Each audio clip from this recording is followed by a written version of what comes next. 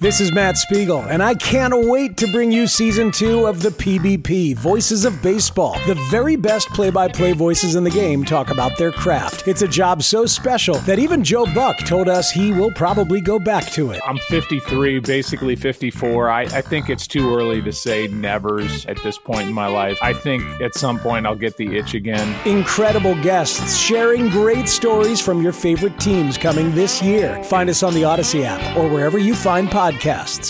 We had a conversation on the Mully and Haw show on Friday morning about how Mully asked, convinced him that the Bears did not have the worst defensive line in the NFL. It was a hard argument to make, Dan, because when you look at who they've added, Andre Hastings, DeMarcus Walker, and now Rasheem Green, these are guys that would qualify under the category of pedestrian defensive linemen. Veterans, yes, accomplished maybe, but to me, that glaring need has not been fully addressed. I wonder how that question will be answered after the draft. But as we sit here right now, how can you tell me the Bears front four is any different or better than it was last year? I can't. And again, we're stuck here. And look, like they've got one more opportunity here through the draft, and then whatever they do in that little undrafted free agency / street free agent wave that follows the draft. They have things that they need to shore up, and they're not going to get it all done. And I think everyone is a little bit disappointed that in an offseason where you had all this salary cap space that we talked about forever, that they was going to give them an opportunity to go do just about whatever they wanted in free agency, right? Like that was kind of the talking point. Well, they didn't do just about whatever they wanted. They missed out on a bunch of defensive tackles. They weren't necessarily heavily involved in the edge rusher market in free agency. And now you just have to draft well. You have to draft well this year. You have to draft well next year. You have to draft well in 2025. And when you zoom out, like we like to do here, you just notice how far away they are from being a team that is so full of talent and difference-making talent that they can make legitimate runs at multiple champions over a 4 or 5 year run. They're nowhere near that right now. And so you understand why Ryan Poles feels the pressure to assemble a really, really solid and reliable and hopefully talentful draft class 3 weeks from now.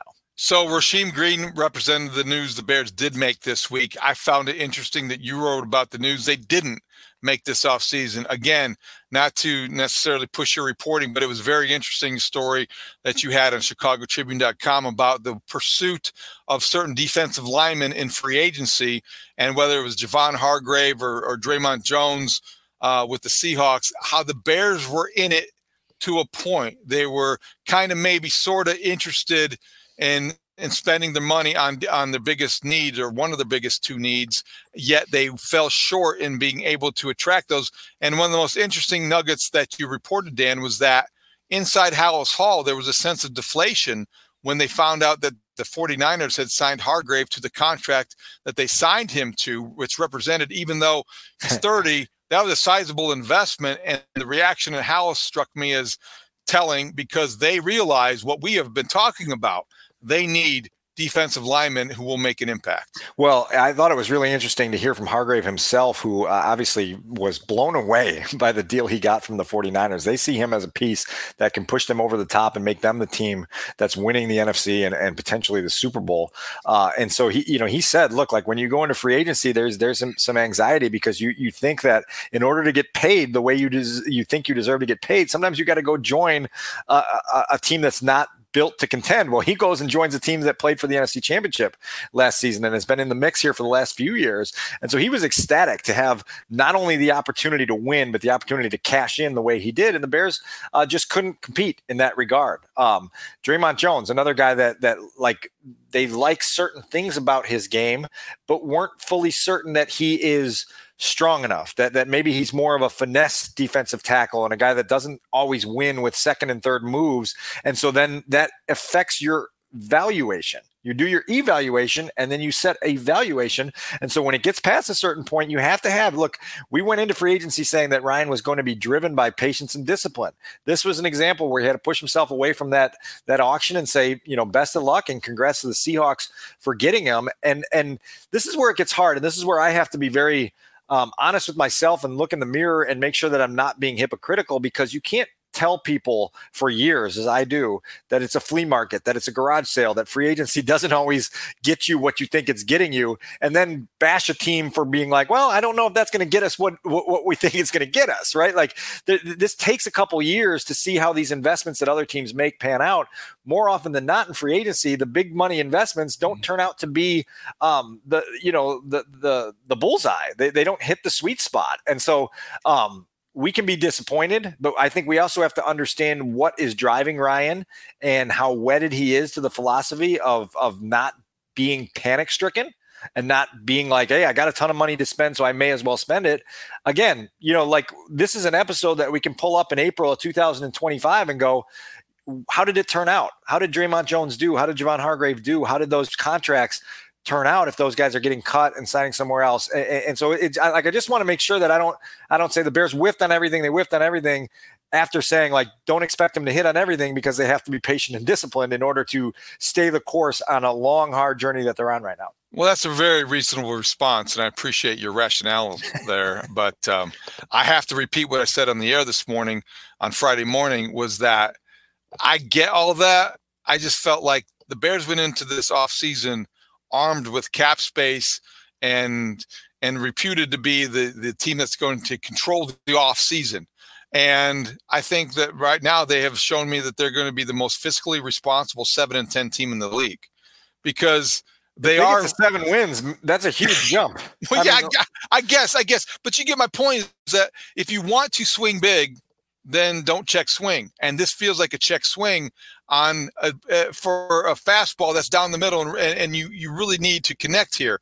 And right now, as we've been talking about, the defensive line remains one of the worst in football. And so if you do have a glaring need like that, and you do have the money to spend, I'm more forgiving, I think, if I am evaluating whether or not they overpaid or overspent or got a little drunk with the money that the cash that they have on hand, because they need to, and sometimes you need to take those chances.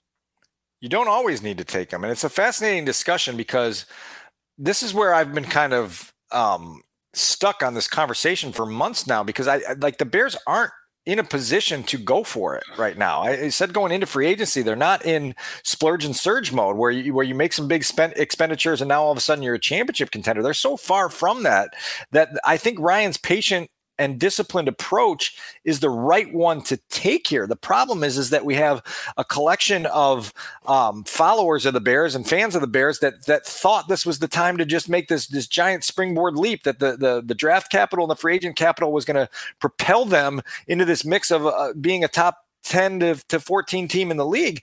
They're not there right now. And so what's going to be fascinating to me is if they go 6-11, if they go on through your optimistic lens, 7-10 in 2023, what is the reaction going to be here? How much patience that was afforded to the Bears in 2022 is going to be obliterated in 2023? And how will that then affect how Ryan feels like he's doing about his job? Because you know that noise can get really loud, and it can create pressure, and it can create pressure that creates decisions that you don't necessarily want to make. And so that's why we're in this fascinating time following the Chicago Bears, because it's complicated and the quick fixes don't exist. And if you get eager to chase the quick fixes, all of a sudden you sometimes put yourself in positions that are, 2 steps back to take 1 step forward. It depends how you get there. If you're 7-10, it depends how you get there. If you're 5-12, it depends on how you play and what you show. I guess what I'm asking too is that if you are going to go out and you're going to really heavily invest in 2 linebackers, then you stop short and you get a little bit fiscally responsible in the approach to defensive tackles. I wonder if you're buying the accessories, but you can't afford the suit. That's fair. I think one goes with the other. So David, I think that's a really fair point. And one of the things that has worried me about this is Matt Eberflus's attraction to linebackers. He was a linebackers coach. He played linebacker, and they obviously felt like Tremaine Edmonds was going to be the guy that was the engine of this defense with the way they paid him and invested in him. I think you and I both agree that, cut some money off of that contract, pay that extra money to a Draymond Jones or a Javon Hargrave or even a Dalvin Tomlinson or a David Onyemata and get your front shored up first, and then figure out if Jack Sanborn can play at a high level as an undrafted guy out of Wisconsin, you can find somebody to go play that position. Right. That's a little cheaper and that can give you some impact. And so I think that part of the discussion is entirely valid and it's worth keeping under the microscope for as long as this discussion goes on.